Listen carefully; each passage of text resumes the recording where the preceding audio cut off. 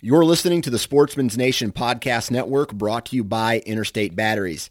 Interstate Batteries is a proud supporter of the Sportsman's Nation, and these guys have been around a very long time. And why do you stick around a long time? It's because you treat your customers the right way, and you provide your customers with a product that works. So if you want to find out more information about Interstate Batteries, their history, their company culture, their devotion to the customer, what you need to do is visit interstatebatteries.com or stop into one of their thousands of retail locations all over the United States and talk with a battery specialist today. Interstate Batteries, outrageously dependable. On today's episode, I have a guest that you should be familiar with, Ted Bright. Now, Ted and I did a podcast about his deer season last fall, where he knocked down a couple really nice bucks. And I'll tell you what, he had a banner season this year for turkey hunting as well. Between birds he either killed himself or called in for his son or close friends, he totaled up over a half a dozen gobblers this year. It was a significant jump from previous years, so a lot of what we talked about was exactly what he did this year, how it was different from years past. We talk about several of those hunts in detail, and the general style that he has is basically the quintessential run and gun style of hill country hunting. So I hope you guys enjoy this episode. I certainly did. Also, a couple quick notes. I've partnered up with onX. As many of you know, onX has been my go-to app for several years now for not only planning out-of-state hunts through scouring public and private land layers, but also mapping and dissecting local hunting areas, color coding, taking photo notes, and using as an in-the-field tool. If you guys use the code DIY, you'll get a discount code on an onX membership. And as previously noted, use the code DIY10 for 10% off either fobs on their website or micro-diameter arrows with Ethics components from Vector Custom Shop. And with that, let's dive into the episode. But you've been a part of, 6 different turkey kills this spring? Yes. And you're not even like a full-time turkey hunter like some of the other guys out there. So that's, with the limited amount of time that you put in the woods, you've been super efficient, it sounds like, in terms of getting on birds. It's been incredibly efficient. I feel like, I've only turkey hunted for basically 9 years. I counted it back, but the first few years, it was just, we'd go and, I don't know, it was just a half-hearted effort, but the last few years I've really gotten into it. And then this year, I just felt like it all came together. I've got a systematic approach to locating and setting up, and that's the key, in my opinion. So was that something that's different than what you've done in the past, or did you basically do the same thing this year that you've done in the past, just minor tweaks to it, and you're starting to see the results? No, it's definitely different. Definitely different than in the past. In the past, I would just almost wander without a plan, or I would have a plan, but it wasn't really a great plan. You know what I mean? It would include, fields, midlands, ridges, everything. Now I pretty much exclusively will just walk ridge lines and, call in specific spots on fingers off of that main ridge and then set up accordingly. And now I've got my system down to, I've got what I need to kill a turkey, maybe, just a few snacks or something like that. And I'm not carrying a decoy. I don't carry a plethora of calls. I got a mouse call and a backup mouse call and a shotgun and binos and hydration, and that's about it. Yeah, that's definitely an efficient way to go throughout the woods when you're putting on that many miles. Half the time I feel like if you bring all that extra stuff, you start bogging yourself down a little bit more, making yourself less mobile. Oh, yeah. Yeah, definitely. And my opening day in Missouri turkey, I had a vest on, and that was the last day I wore the vest because I had to take it off to sneak up on this turkey. And I'm like, okay, well, that's pretty telling, right? So I haven't worn the vest since then. I've just been using my Badlands Dash Pack. Describe that pack. Is it like just a small backpack or hip pack, or what kind of pack is it? It's a backpack. It's a very light frame backpack. It's not. It's got a small aluminum frame to it, and it's almost got like a standoff of material that gives you breathing room in your back, and it's super, super light, and it's long. It's built for long torso people, and I just love that style of pack.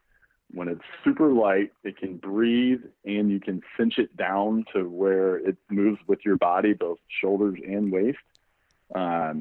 That's what I look for in a pack, and that's what I use for saddle hunting, for deer hunting, and I just incorporated it into turkey hunting, and it works out great. So you did Tennessee first, right? Yes.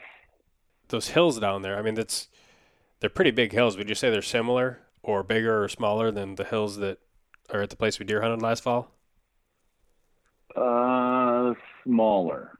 Very similar in style, but I would say smaller. We got there just in time we did some driving around scouting, and TJ spotted a bird.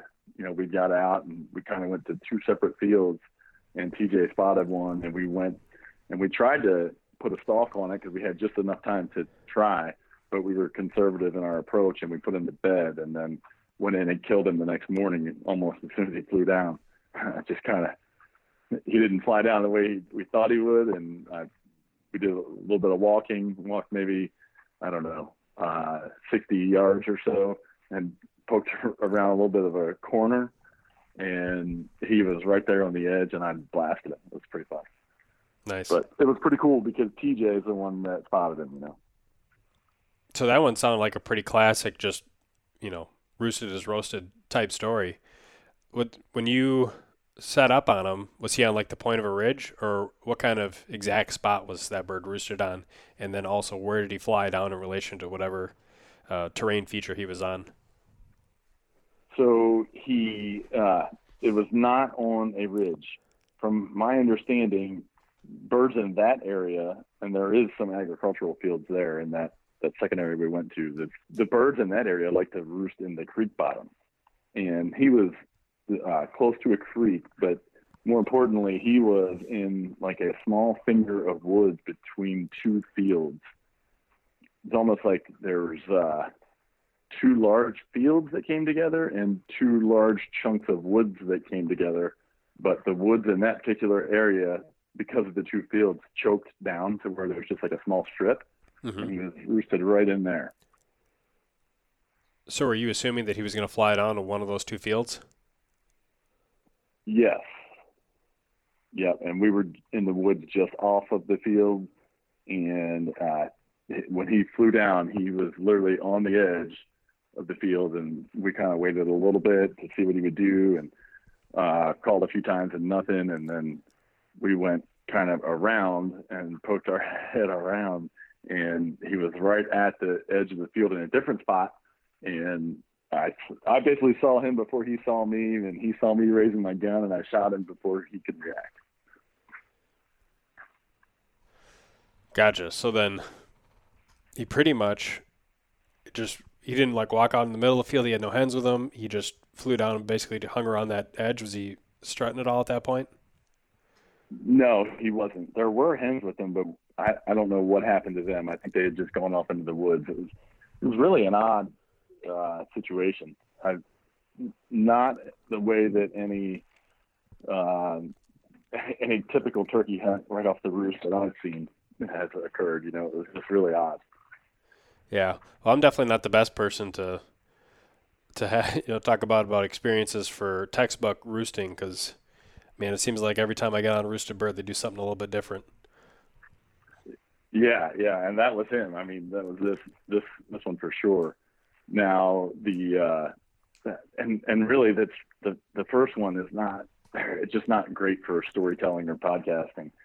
But each of the next three, really all the rest of them, even the two that I called in for people, are awesome stories. It just works out better that way. Yeah. So after you killed that first bird, sounds like it was like pretty much the first or second day in the trip, and then you tell me about the next hunt that transpired down there. Yeah. So after that first kill, which would have been on day 2, we got stymied the rest of the trip. So let's see here. We hunted Thursday and Friday. I killed, and then I hunted Saturday. Yeah, and then Sunday it was raining and we just drove home. So we actually only hunted Thursday, Friday, Saturday. I killed on Friday, and so once you kill in Tennessee, you're done. So I killed him at 6:45. I think it was real early. So we were done, but we tried. We scouted around the rest of the day and everything. And then Saturday, it was tough hunting. We weren't able to really get on anything until 3:30 in the afternoon. And this was really new for me because I've never been able to hunt past 1 o'clock. I've really only turkey hunted in Missouri. So in Missouri, you can only hunt till 1. And I really enjoy hunting those afternoons because the birds are so much more responsive in the afternoon. Well, on Saturday of the first Tennessee trip, we struck a gobbler at 3:30 or so, and it was really close to where I shot the gobbler the day before, actually. And we had seen a hen at first, and we just kind of sat down and waited and just, we're just chilling out, even though we were heading back to the vehicle to move spots. And sure enough, the hen started kind of going off a little bit, and then all of a sudden this gobbler fires off, and we started calling, and then all 3 of us were talking. It was really cool.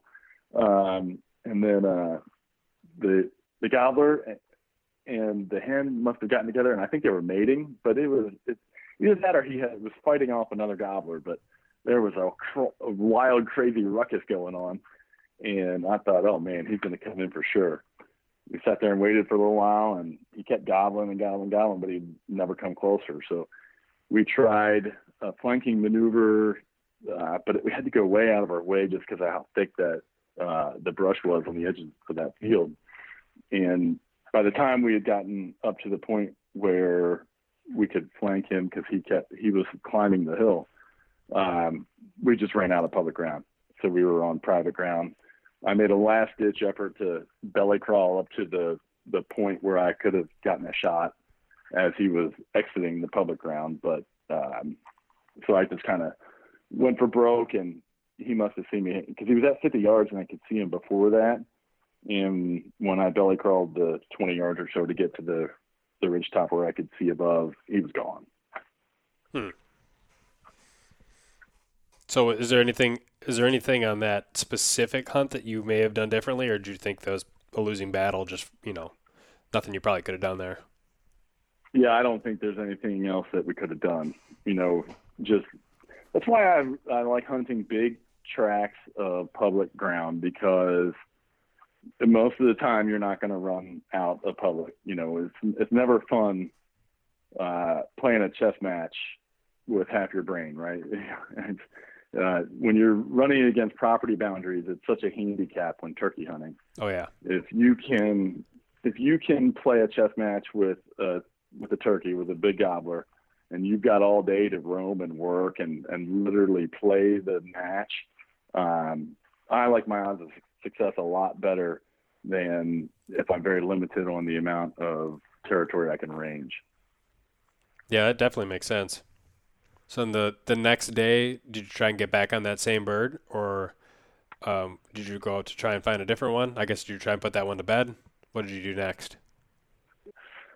We did find a spot where we were going to go the next morning, and we got up early, and TJ and I went there, and Amanda and Holly stayed back at the cabin, and we got in there, and sure enough, we walked down the trail, I don't know, a couple hundred yards, and as it started getting light, we heard a gobble. Actually, we just walked right past it. That's why you always walk slow and cautious, right? So this is a really cool story because we set up right away. As soon as we heard him, we just kind of turned around and set up because he was that close. And right after we got set up and started calling, a hen flew from the direction that we were hearing the gobbler that was still in the roost.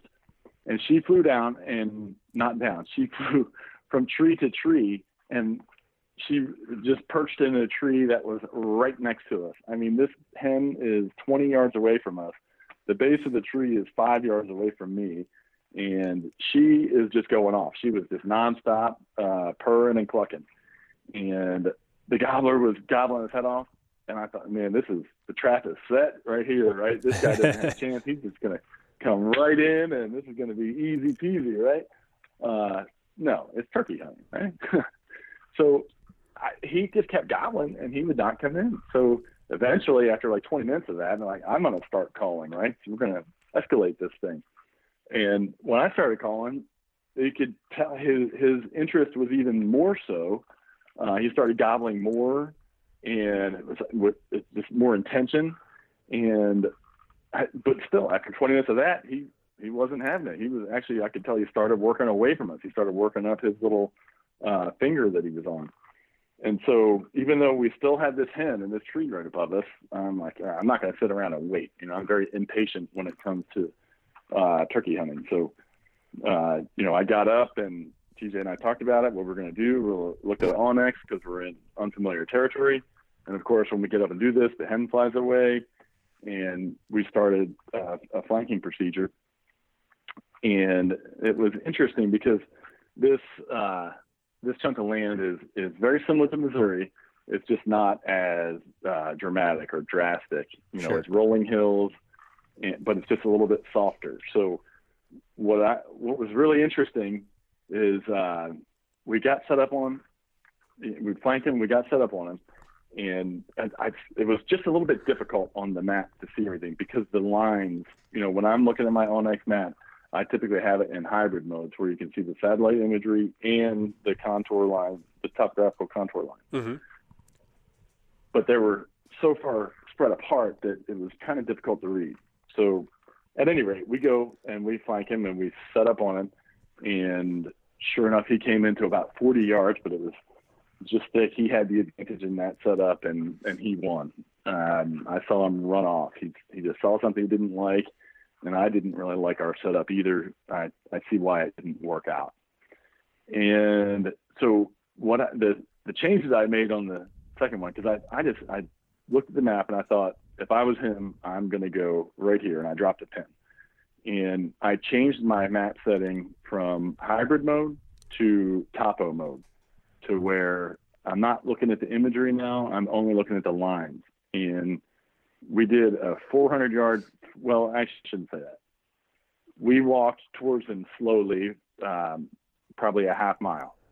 And once we got there, about 45 minutes after the encounter, where we thought that he would be, I called, and sure enough, he was right across the ravine on the other knob facing us.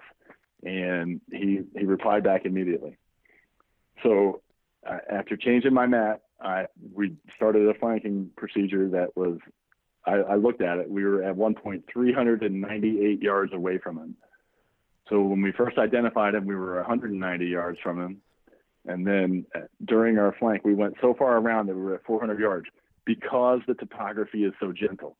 I think that it took that big of a loop around to successfully flank him again. And we got up on top of him and came down to him. And as I got to where I thought we were, about 150 yards away, I called, he gobbled right away. And we closed the distance just a little bit more, probably 20 more yards, and set up. And I called, I don't even think I called. I just scratched some leaves, and it was a show. He came in strutting. And it's the best drumming I've heard. His drumming was so loud. It was really cool. And TJ was behind me. He was filming, but it was really thick in that area. You can't see the turkey while I'm shooting it, but the camera's rolling, and you can you hear the shot, and then you see me get up and running and everything. And that was a really nice guy. But he was actually a double bearded, like 10-inch plus on both beards, and oh wow, 1.25 spurs. He was a good one. So on that one, I guess the reason that he didn't come in off the roost, do you think that's because there was another hen there with him that you just couldn't see in addition to the one that was right next to you? Do you think that's the whole reason? No. He didn't. Why do you think he did what he did? That I can't explain. maybe because of the size of their brain, I guess. I don't know. But you just wouldn't think that you could draw it up any better. The hen that he was roosting with came right down to us. The only thing I can figure is maybe he was tired of her shenanigans. But kidding aside, I don't know. I can't explain it. But I know that, once I started calling, there was just a total difference in his tone. Even though he didn't come in, I could tell he was going to be responsive, and we could be able to play the game with this guy. Yeah, and again, the key thing was having enough land to really roam and be able to do a full loop. And because imagine if there had been a property line up above where that bird ended up, then you wouldn't be able to take that big loop. Then you'd have to risk going down that rolling slope and then back up and probably getting spotted. Yeah, exactly. I know that this was a kind of a shock to me. Not really a shock to me, but it was just it was eye-opening as the woods came to light that morning. Just how gently rolling these hills were, and how far we would have to go around to get out of bird's eye view. Right. And I mean, I guess sometimes it can be bad, even in the steep stuff too. If there's not a whole lot of foliage up, I mean, you can still. It seems like you can see clear across the ravines, and almost to the point where if you're hunting one hillside, you're almost wanting to hunt the other hillside just so you can be able to see so much. But I can see how in some of the more gentle sloping stuff you run into the same problem just on a different scale.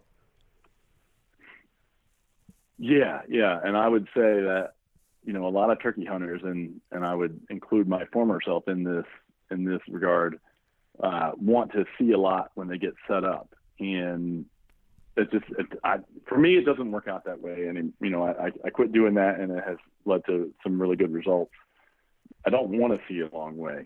I want that Tom to come in to that 20 to 30 yard range and poke his head up and blast him in the head. Yep, that makes sense.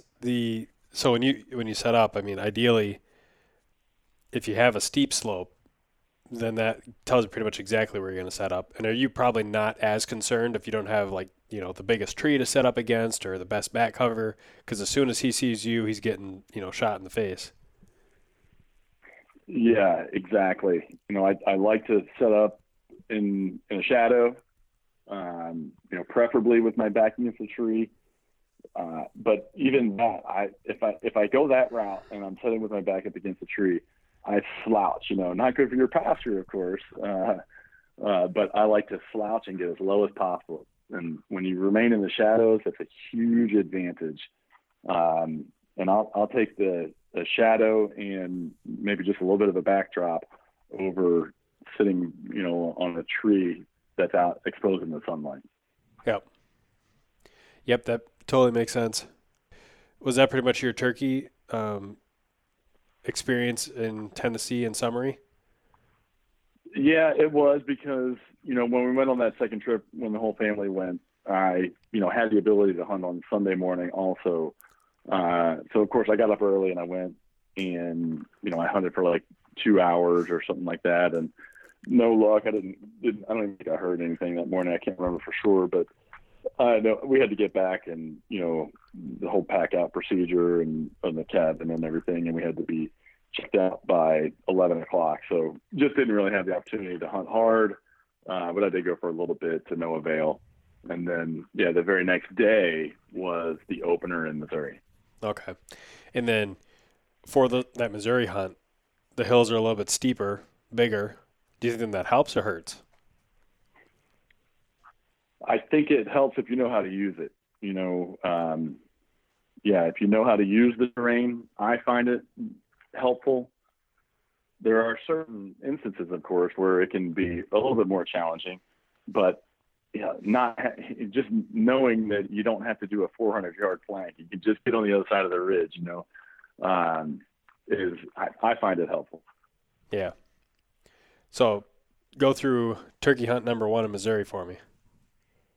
All right. So opening day, TJ and I got up at 3 o'clock and we drove down to one of our favorite turkey hunting spots. And it's the place where I met up with you on our deer hunt last fall. Yep.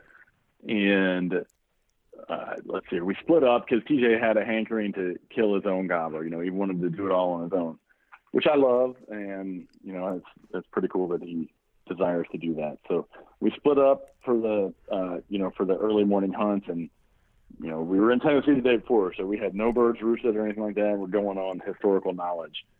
And so I dropped him off, and I went a few hundred yards past him. And sure enough, as soon as I started up the hill to get to where I wanted to be, I busted a couple of birds off roost, and I wasn't too worried because they flew in his direction, though. And then, I mean, it didn't take long at all, and I had gobblers gobbling down below me, and I had one particular gobbler of which I had history with gobbling above me. And it was kind of funny because, you know, for a second I let a few minutes I let emotion come into play, and I started after the gobbler that was up the hill that I had history with. And as I'm walking out there, you know, because he was notorious for only gobbling once or twice in the morning. He was pretty quiet in the morning for whatever reason. And I started up towards him because I'm like, oh yeah, I want to get this guy. I know exactly where he's roosted. But as I'm working my way towards him, he is not gobbling anymore at all. And I've got what sounds to be like anywhere between 3 and 5 gobblers below me just gobbling their heads off. I'm like, all right, this is ridiculous. Take the emotion out of it and go to where the gobblers are, right? Mm-hmm. So I switched tracks and went back down, and sure enough, there was, I believe it ended up being 4 gobblers. It was hard to tell. I never did see the other 2, but they were kind of in two groups of 2, and they each had hens with them. And I had to make the decision on which way to go. Because every time I would call, they would answer, and I'd set up twice. I think they would answer, but I could tell by the way they were acting. They had hens with them, and they were doing their thing, strutting back and forth, and neither one of these groups of birds were going to come in. So I did another flanking maneuver, and I ditched my vest in it because it was pretty thick in this area, and they had shut up. At this point, they just quit talking, no more gobbling, even to calls.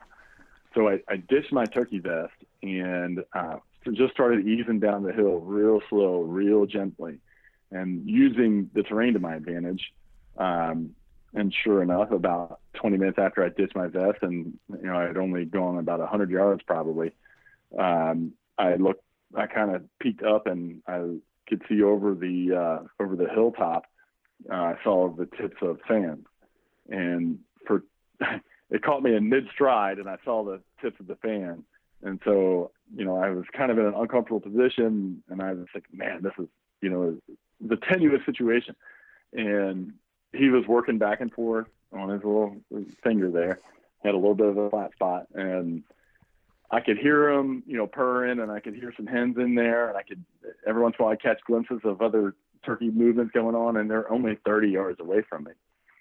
And I actually, there was a small barbed wire fence that was half down right in front of me. And I had to, you know, after like 10 minutes, I'm like, I got to do something. I got to make a shot here because I could still only see the tips of their feathers.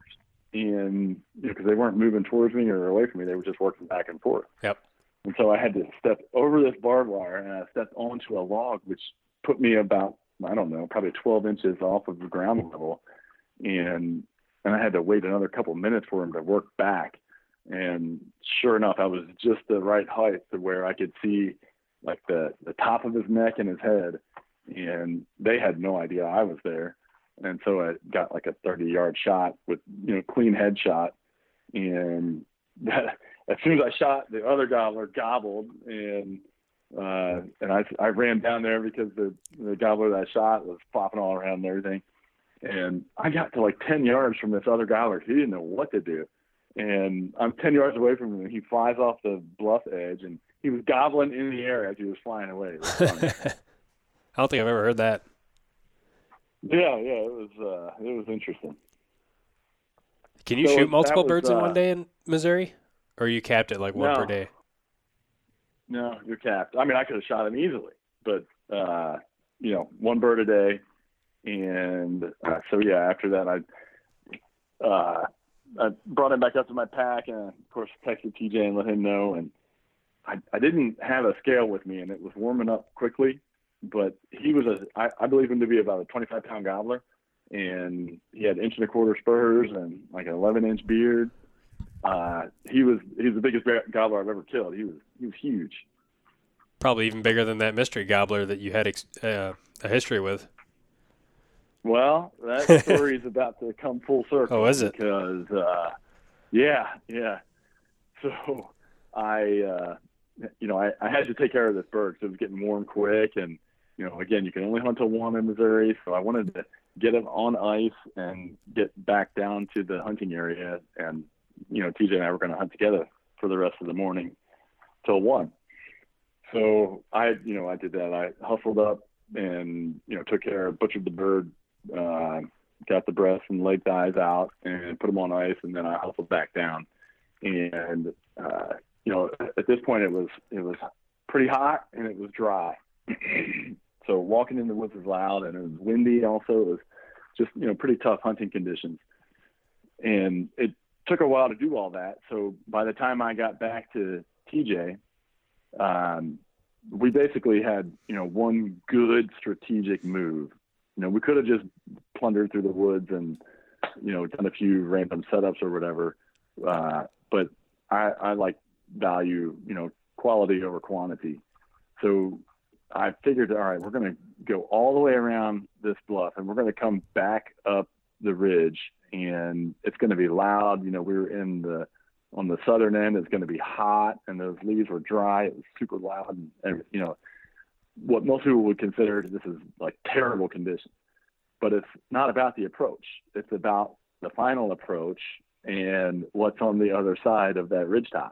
Mm-hmm. And sure enough, when we got up there, it was probably 12:15.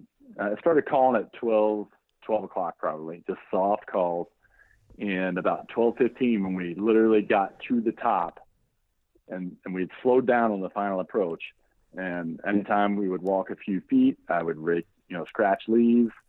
And sure enough, after a few minutes of that, 12:15, I called, and immediately a gobbler gobbled and was 100 yards away.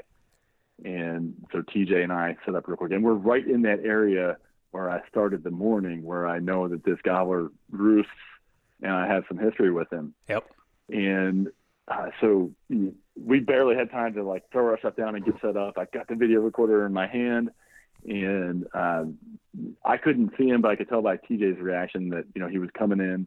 And I just raked leaves a couple times, and he came right in. TJ got a 25-yard shot, and he blasted him. And he was a 1-inch spurs, I think, or 1.125 spurs.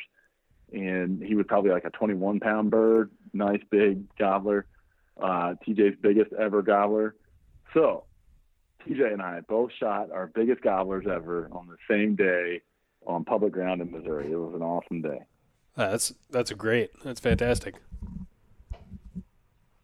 Yeah. In today's society and world, teenagers are, they're no different than adults, right? We're all distracted by work and phones and digital and social media and everything. And, to have that type of experience with your son in the woods when you're not worried about all that other crap is priceless. He must have told me 100 times over the last few days how much fun he had that day and how awesome it was. And that's what it's all about. Oh yeah, for sure. Yeah. Sam is, she talked about wanting to go turkey hunting before she shot her first bird, and then she shot her first bird. And now it's like, okay, when can we go again? What can I buy more tags for Wisconsin? So she's going to buy some more tags. She's looking forward to going back out. That's awesome. And especially, once you get them eating that wild turkey meat, right, it doesn't even have to take a turkey hunter to want to go turkey hunting once you eat that stuff, because, that meat is delicious. Yeah, we're not quite on Chef Ted level yet, but we're trying to get there. Well, I don't know. That wild turkey ranch pizza that you made looked excellent. Yeah, it was pretty good. Well, we could probably even do a whole podcast on wild game cooking. I'd love to pick your brain on that topic entirely. I think we could, and we should. So one thing I wanted to ask about in relation to, kind of the minimalist style, and this always seems to kind of work together with hills, like you had in Missouri, like you had a little bit in Tennessee. The minimalist style with like little gear and the setup and using the terrain to your advantage. It's not just with your story, but also so many stories that I, hear and watch on YouTube, and my own experiences as well, hunting in hill country, that so often you get birds that you have to be ready to shoot when they just poke over the top of the hill, because they're looking as soon as they can see over that. If they don't like what they see, if they're expecting to see, a hen and there's nothing up there, or if they see movement or they see a little silhouette or whatever, whether they see your eyes moving or, it's like you got to be ready to shoot. And if you don't, then you might lose that opportunity entirely. And that's one thing that, for me at least, makes filming in the woods just incredibly difficult in that hill country type terrain, with or without a decoy.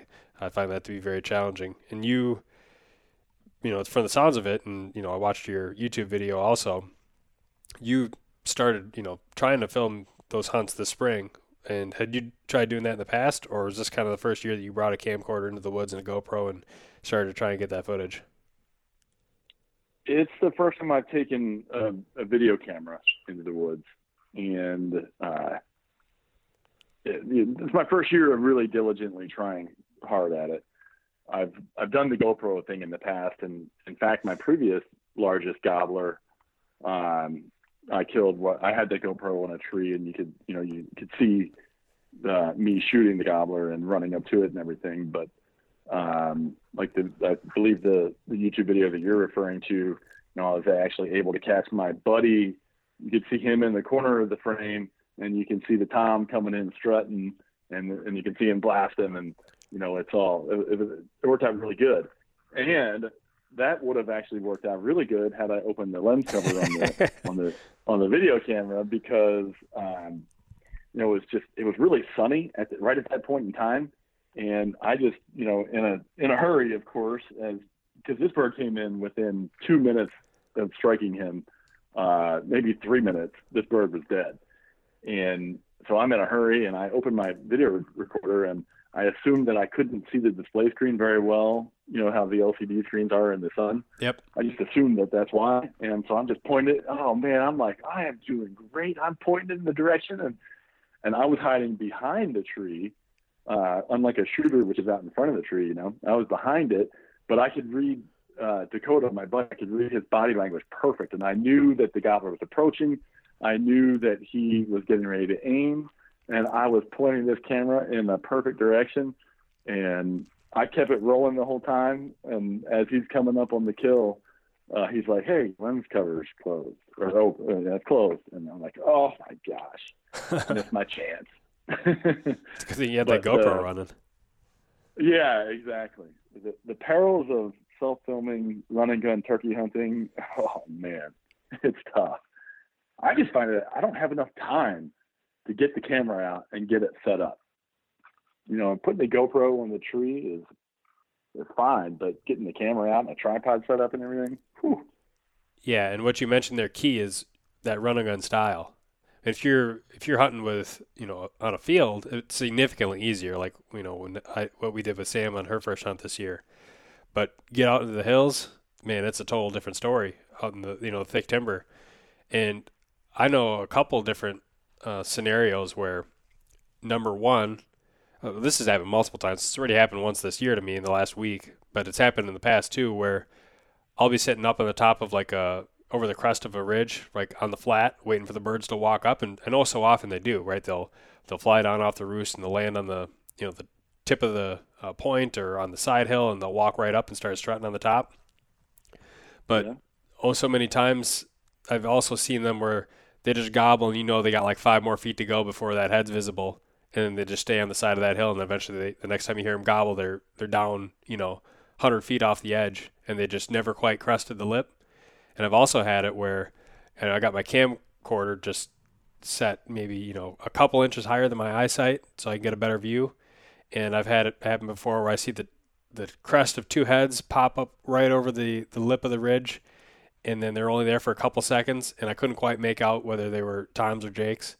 and then they were gone. I'm like, okay, they probably, got a peek of the decoy or whatever. Maybe they'll come up. I'll get a better look. Never did. And I go look at the footage later, and the camera's just high enough to see two big beards on each of those gobblers. That if I would have known, and made a decision quicker, I could have shot one of them. But it's tough to do because the way that run and gun works, I mean, you just can't make that. You can't get away with that movement like you could otherwise if you had like your ground blind or something. You make that 12-inch movement between your trigger guard and your camera, that's going to get you busted. And if you got the camera a little bit higher like I did, then they might see that camera and think, oh, I don't like that, and then just back right off.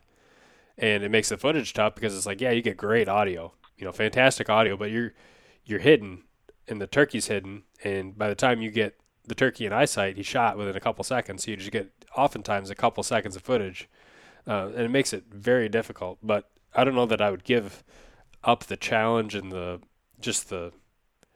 excitement of that run and gun and hill country turkey hunting just to try and get better footage. I'm with you 100%. It does not appeal to me at all to sit in a blind and wait for turkeys to come to me. The excitement of run and gun through the hills, chasing the gobble, that's where it's all about to me. And I'll accept that challenge and accept the fact that I'm not going to get the strutter coming in from 200 yards away. But the excitement of being in close quarters with that thing, and he's looking for the source of the noise. He's coming in looking specifically. His attention isn't drawn to a decoy or anything like that. It's ultimately exciting. Oh, yeah. Well, and it just goes hand in hand with carrying less stuff in the woods, right? No decoy, no ground blind. Yeah. Well, it would suck to carry a ground blind up in those kind of hills. Oh, yeah. Yeah, I can't imagine. I can't even imagine carrying a decoy. They're just, they're bulky and loud, and that's just – I quit even carrying a turkey vest. After I took my vest off on the opening day of Missouri turkey season to kill that bird, I haven't put it back on yet. So what all do you carry really then? On it. If no vest, no blind, no decoy. You got your shotgun, obviously, and then what else are you carrying? Shotgun and binos and a mouth call are that's the essentials. Well, I shouldn't say, because when I go out, I'm planning on being out all day. Hopefully it doesn't take all day, but I'm going to be out until the 1 o'clock buzzer, and I don't care if I'm at the furthest point from the truck at 1 o'clock, whatever. So I have to have water also. So basically I just take my Badlands dash pack with my platypus hydration pack, and I'll take a few snacks, but the only thing I need is water, gun, binos, and a mouth call. And of course I'm taking the cameras now also, but which is just a GoPro and a video recorder, but and I need my phone too. Now the list is growing, right? This is what we do, right? It's like, oh God, this. But you got to have the phone so that you can look at the maps and plan your flanking, unless you know the ground really well. But that's it though, mouth call, binos, gun, water, cell phone, and then of course the cameras. Any kind of foam pad or anything to sit on? I do take a foam pad, and that's one of those things that, it's a lot of times in the heat of the setup, if I know he's coming in, I won't even worry about it. Mm-hmm. It's nice to have, in a scenario where he might be a little bit further off, or if you just want to sit down and take a break for a few minutes. But I'm only doing that if somebody else is with me and they want to. But it's nice to have, and considering I have such little, I've got room because I've got minimalist on everything else. It doesn't really hurt to have that thrown in there. Yeah, I see what you're saying.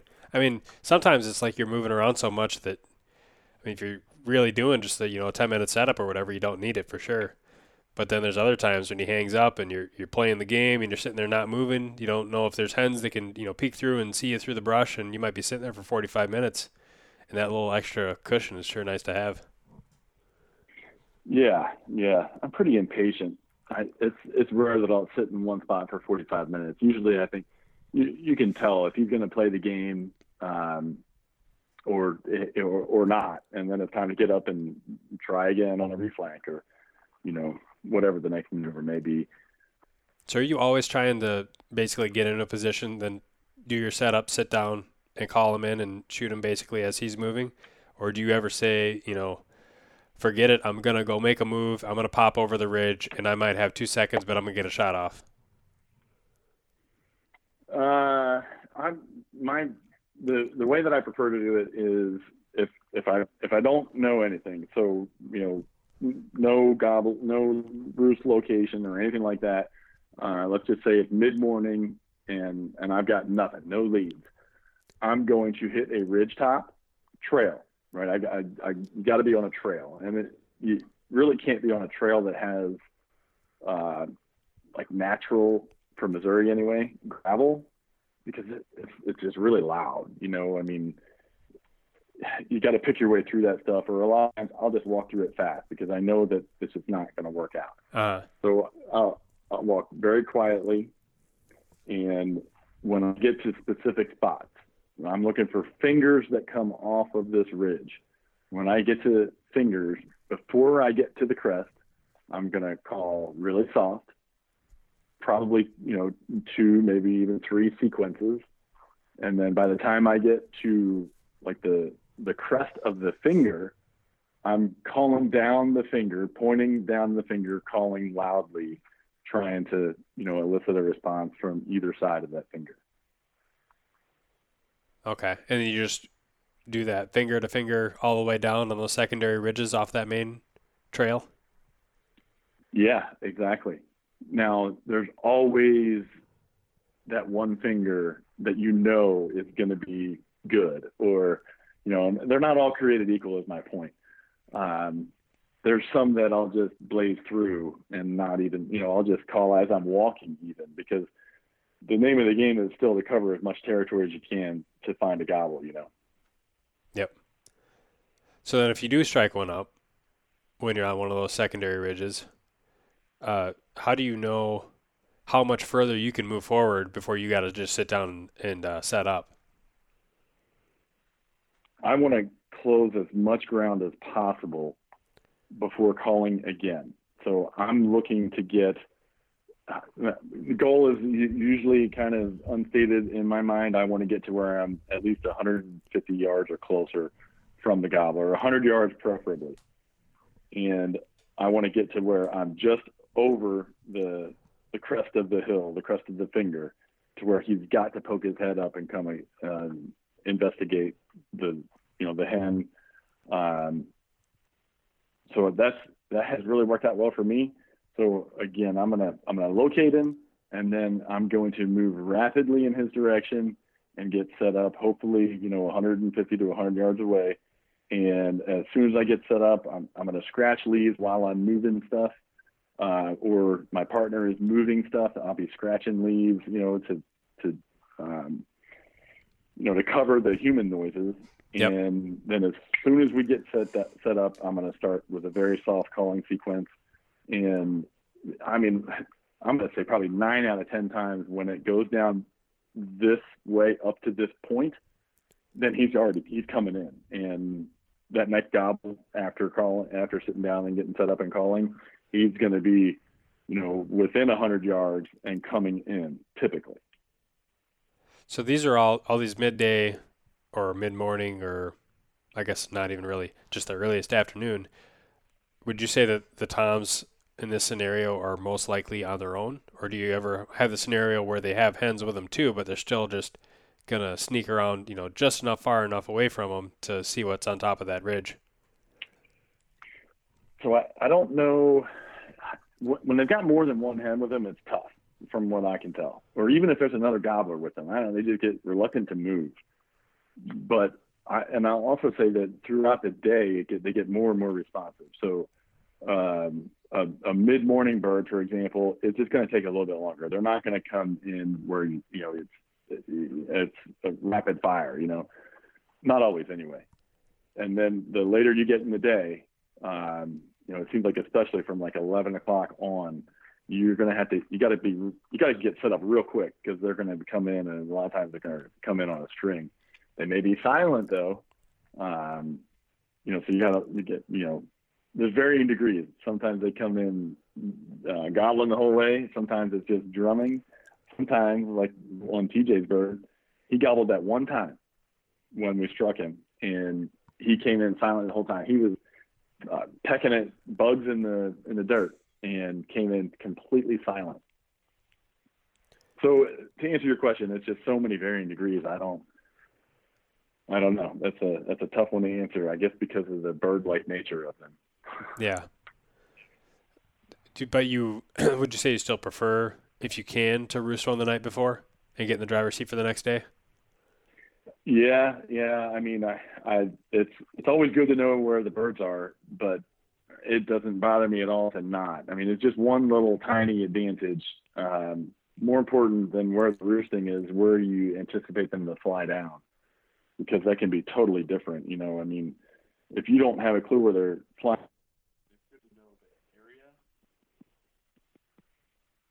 it's good to know the area where they are, but it's, you know, you're not, if you're not right where they're going to land, and you're not going to be in the game anyway. Do you find that where they fly down tends to be pretty predictable in terms of, you know, what the exact terrain feature is, or does it just seem like it's all over the map half the time? I don't really see a whole lot of correlation to it. Now, I will say that it seems like on private ground, and I think that public birds, especially here in Missouri, where, you know, there's a lot of hunting pressure, and private birds it's almost like a different species. I've heard Mark Drury say that, and I totally agree. They're just like a totally different animal.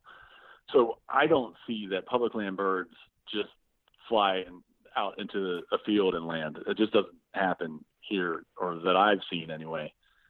But it seems like you hear a lot or see that a lot on TV type of scenarios, you know? Mm-hmm. So the day that I called that bird in for Dakota, we had actually heard a gobble pretty quickly out of the truck, you know, before it was even light yet. And we were able to maneuver through some pretty thick stuff and get into a very favorable position on this bird. And it was really cool. We actually crossed probably a 15-foot creek bed, you know, like a washed out. We were real steep on both sides, and we had to walk across a dead elm tree that was, you know, that had fallen. And it was like a bridge, a little footbridge, right? And it was really exciting in the dark. But so anyway, we were working our way towards him, and I'd never been to this area before.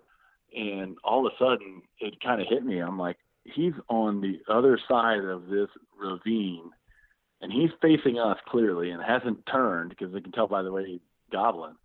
And I thought, it just kind of hit me. This bird's going to fly right into our lap. And I told Dakota this, my buddy, and sure enough, we started easing a little bit more in the direction where I kind of thought that would happen. And Garrett, I'm not kidding you, within a minute of me saying that, you could hear him wing flop, and you could see this huge bird flying right to us. He landed 15 yards from us, and it was in the pretty thick stuff. So again, you know, you wouldn't think that a gobbler or any turkey would want to land in this stuff.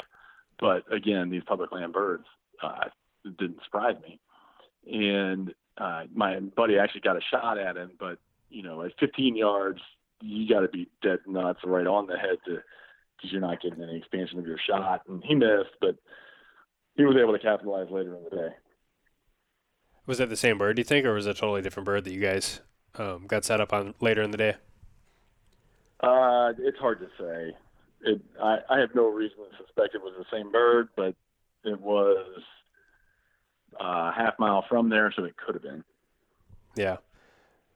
Yeah, I mean, there's definitely something to say about sticking out there, because, I mean, gosh, how many guys do you know that, you know, get on a roosted bird like that, and then they strike out, whether they miss or whether they don't get a shot opportunity, the bird does something else, and then they just go home and, you know, plan their hunt for the next day. Whereas if you stay out there, man, it's like you got the whole day just starting up, and the roost is just one small part of that. Yeah, exactly. The longer the day goes with turkey hunting, the more excited I get, and the more I think that you have things in your favor typically. The more responsive they get, and I have a hard time saying no. It's like if I've got, you know, something I have to get to for work or something, you know, it's just like, oh, it's difficult to to sever the losses or whatever, you know. And some people, I hear people say, "Oh man, good for you for sticking it out." Or, that's not the challenge for me. The challenge is actually leaving the woods, you know. Yeah. So run me through that second hunt that you guys did that day, or the second setup. Yeah. So after he missed that gobbler that morning, he was a little down about it, but I just kept telling him, "Hey, we're gonna get one. We're gonna get one," and sure enough, we did. But we put probably about 9 miles. My tracker ended at like 8.5, I think, and I didn't start it for the first half mile. So we put about 9 miles, and we were just working our way back along a ridgeline, just like I had described earlier. And we got to a finger that it felt right. It looked right on the map, and most importantly, it just looked like good, late morning, early afternoon turkey activity place because of it was burned a few years ago and it had thick undergrowth, so it could be potentially hen nesting area as well. And I did it, exactly like we described, where I got to the point where we were approaching the finger, and I called softly, nothing, and got a little bit higher towards the peak of the finger, and we weren't quite to the peak of the finger yet. And I escalated the calling a little bit louder, and he fired off. And he was only, I'm going to say, 150 yards away at that time. And I think, like I said, it was like 3 minutes later that bird was dead. So after we struck him, we ran like 50 yards off the trail, I'm guessing, and got set up, got the GoPro set up and got the video recorder out, of course. And I hid behind this really big tree and just did some scratching and light calling, and he never gobbled again, but I knew he was coming in. Once you kind of understand this system, it's pretty easy to tell when they're going to come in. And, sometimes it's better to just shut up, but I really like raking leaves, scratching leaves, mimicking the hen scratching works out really well.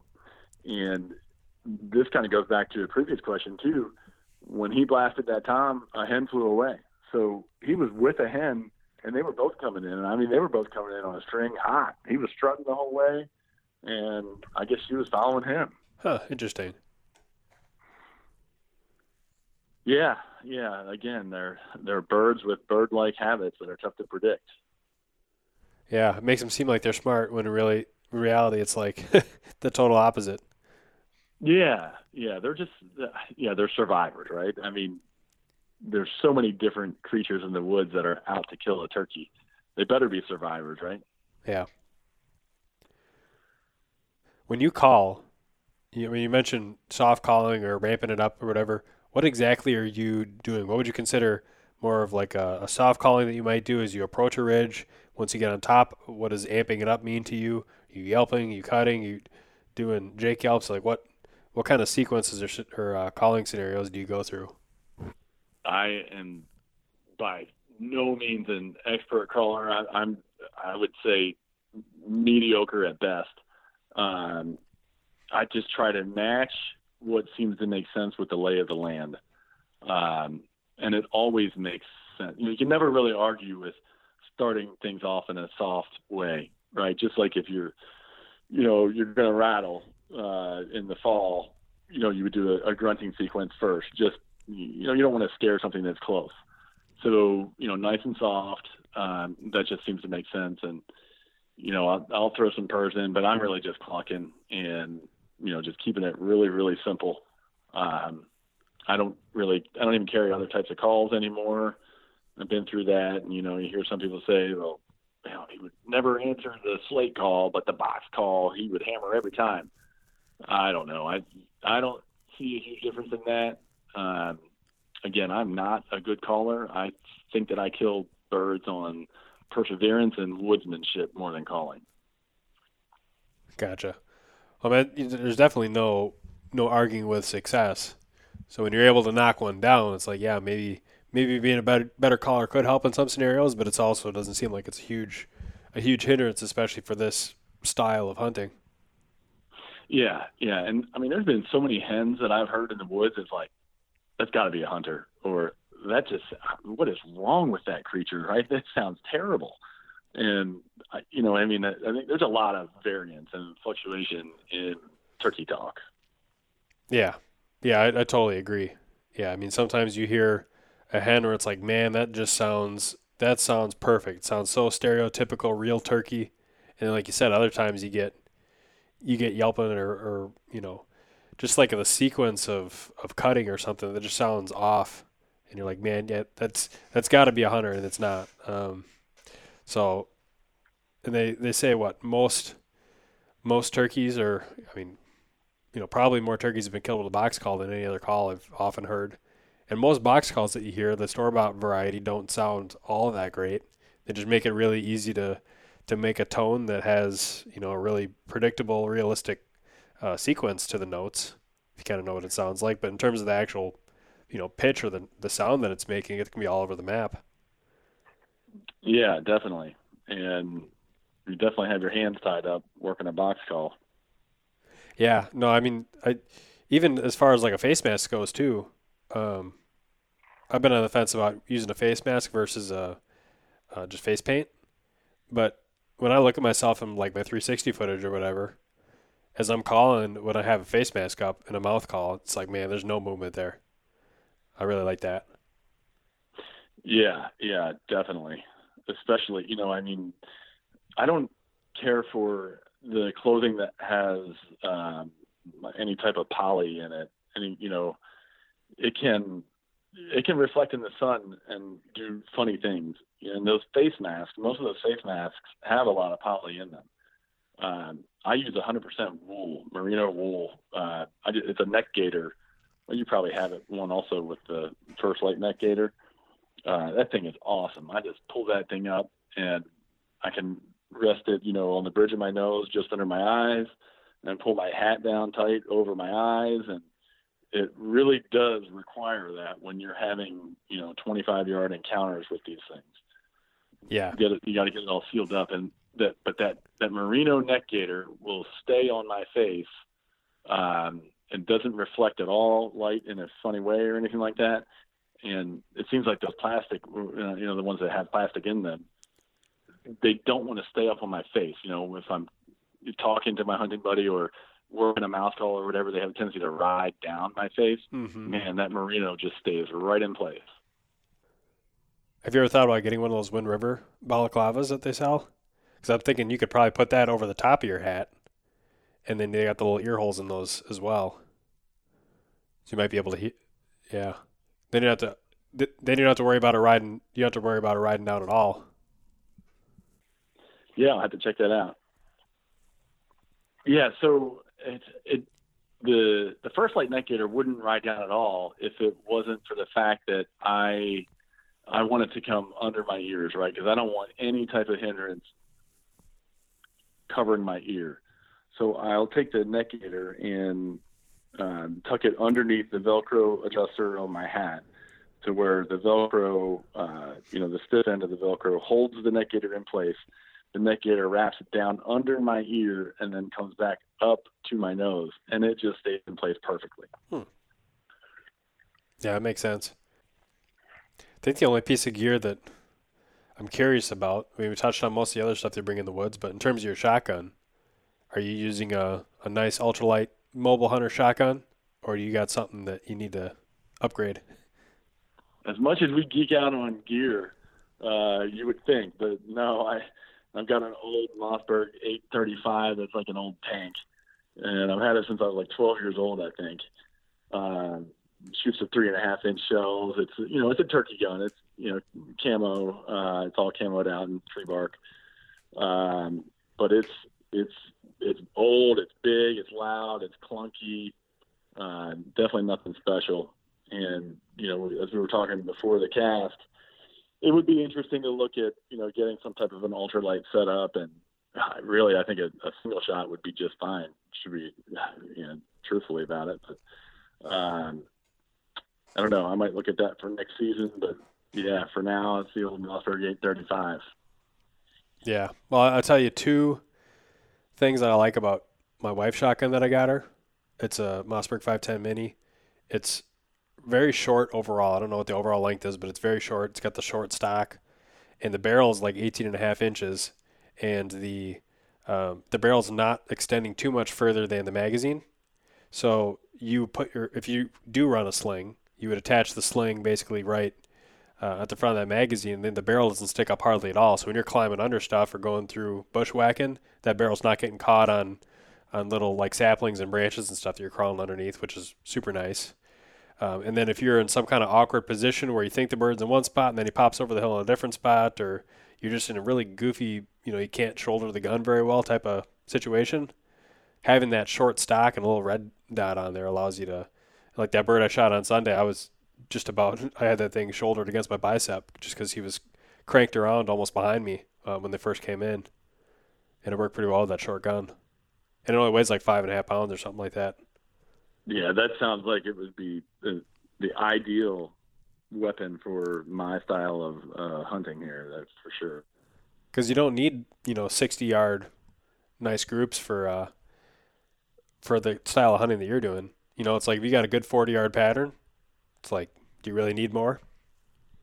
Yeah, exactly, and yeah, that would work out perfectly because I don't even sling my gun when hunting, even with all those miles and everything. I don't like the fabric of a sling rubbing against the fabric of the shirt on my shoulder, and it's right next to your ear, so it hinders your ability to hear other things because your brain naturally is drawn to that attention. And so I carry my gun the whole time, so I could see where a 5.5 pound shotgun would really come in handy. Yeah. Kicks a little more being that lightweight for what you'd expect with a 20 gauge, but you don't feel it shooting at a turkey.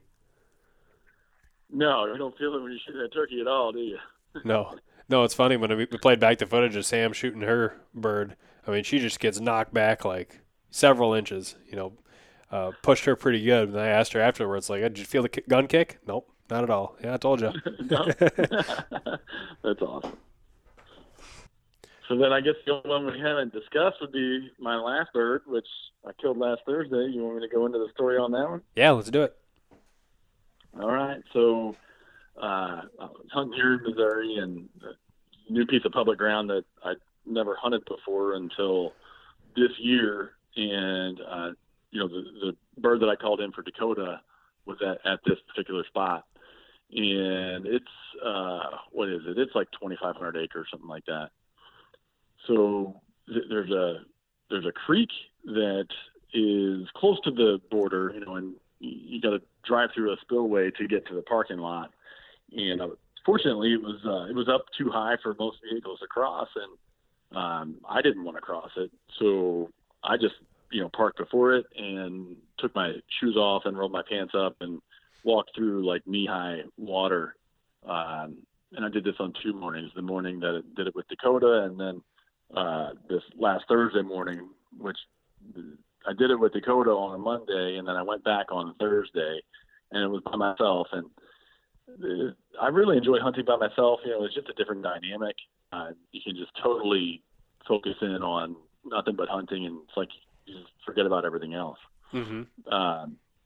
And I really hadn't had an opportunity to do that a whole lot this year, so I was really looking forward to it. And so I crossed the creek, and I had a plan on a ridge top that I wanted to hit and start running that ridge top, right away. And I didn't do any scouting the day before. I didn't have any roosts or anything like that. So I get to the top of the ridge, and while I'm climbing to the top of the ridge, I can see a couple other cars pulling in close to that creek, and they were probably checking it out, and one actually, was a bigger truck, and it drove across and made it. And so I knew there was some, hunter activity down there. And sure enough, right above the parking lot, there was like 3 or 4 goblin. They were just nonstop. And, I thought, it's not very often that you just, turn your head and go a different direction from active gobbling. But I just figured that those people closer to that parking lot could have them, and I'd be able to strike a bird, on the ridge top that I was on. Yep. And I was beginning to wonder if I, made the wrong decision, but I knew that the spot that I really wanted to get to was about 3 miles deep. And so I pretty much went quickly through the first few miles. And when I got to the spot where I was really interested in getting to, it was about 7 a.m. And sure enough, there's like a corner in the property and a corner in the trail, 90-degree turn. And as soon as I got there, I started picking up on sign. And not too long after that, I'm still walking down the trail. I called and I heard a gobble respond. And he was so far away. Well, first of all, it was really windy, so it was difficult to tell. I just could hear a general area. And I didn't even know for sure if he was responding to me or not. So I huffed it down the trail pretty quickly, probably about 100 yards, maybe 150 yards. And he gobbled a couple more times in that meantime. And, by then I knew where he was and that he was interested.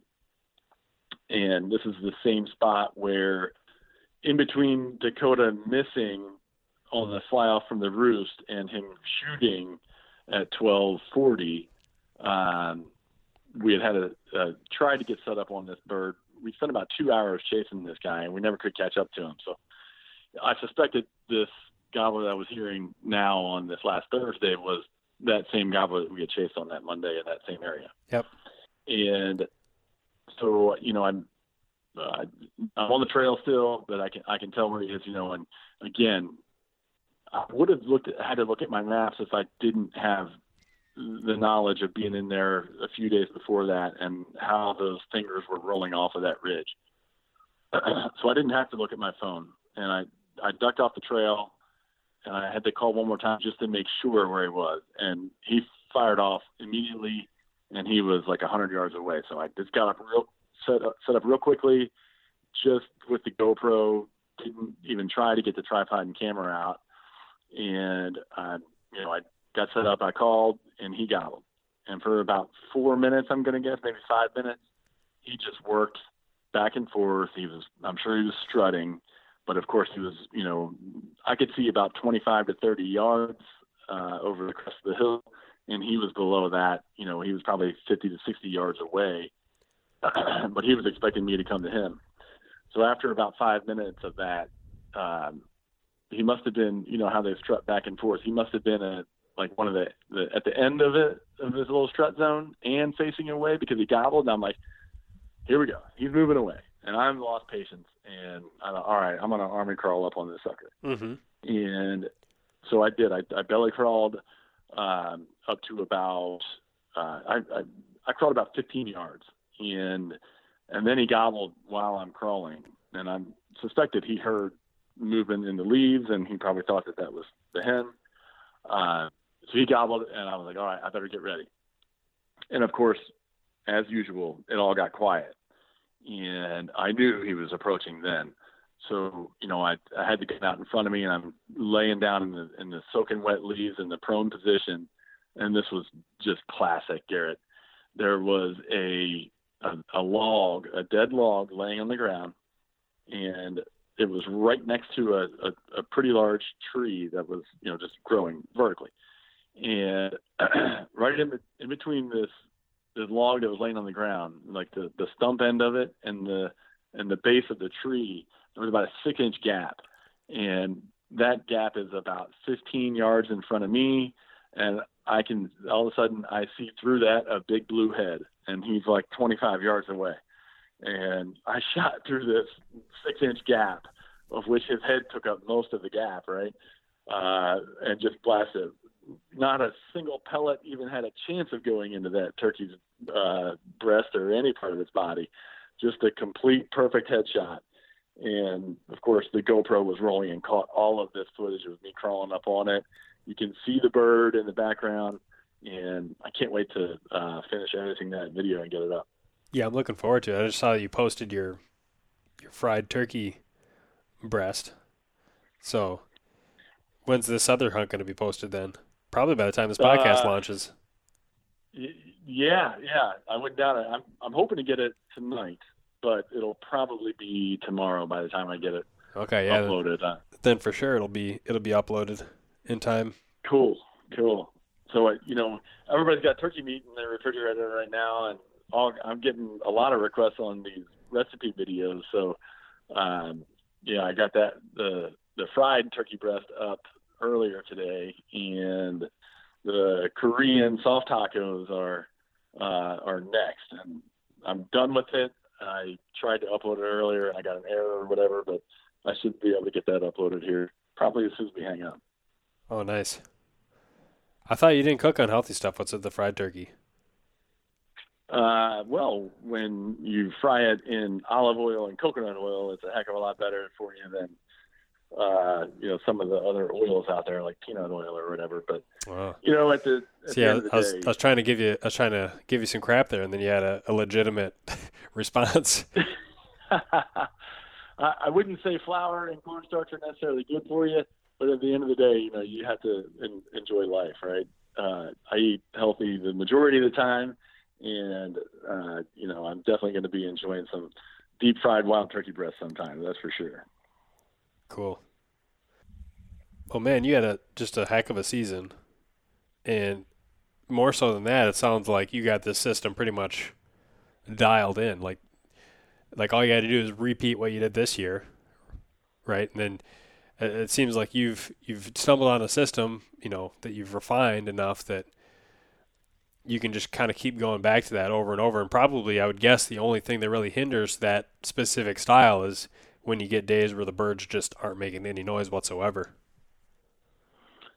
Yeah, that can be a challenge, and anytime that just happens, right? But our reaction to that is going to dictate success or not. So when things slow down in the woods, I mimic that. I react to that accordingly, and I sit down. You have to be able to match the environment, and sometimes it's just a feel, right? I love using my e-bike, but there's times for turkey hunting where I just don't find that it is that effective. And I don't know that I can, I guess it's just anecdotal, but I don't have success riding up onto one of these fingers the same way I do, even if I'm trying to be quiet. I haven't had success in doing that with the e-bike versus on foot. Huh. And again, just totally anecdotal, and I don't even really have enough data to understand it myself, but that's just what I've seen. I'd like to keep experimenting with it because the e-bike is certainly efficient. But if nothing else, it gets you back there at a starting point. And, I think that one of the very basic and fundamental keys to my success is having a plan, right? So I don't just look at any old ridgetop that I can spend several hours on. I want to get away from other hunters, and I want to get on the outer edge of the public ground because I want to be between private and the birds. So that way I can play the chess match all day long if need be. So the e-bike is instrumental in getting back to those certain points that can, allow you to start your route in an effective position. Yeah, I totally see that for sure. Just getting you in the right ball game. Save a ton of time off the front end. Yeah, exactly. Yeah. Well, maybe next year we'll be able to meet up and do some turkey hunting.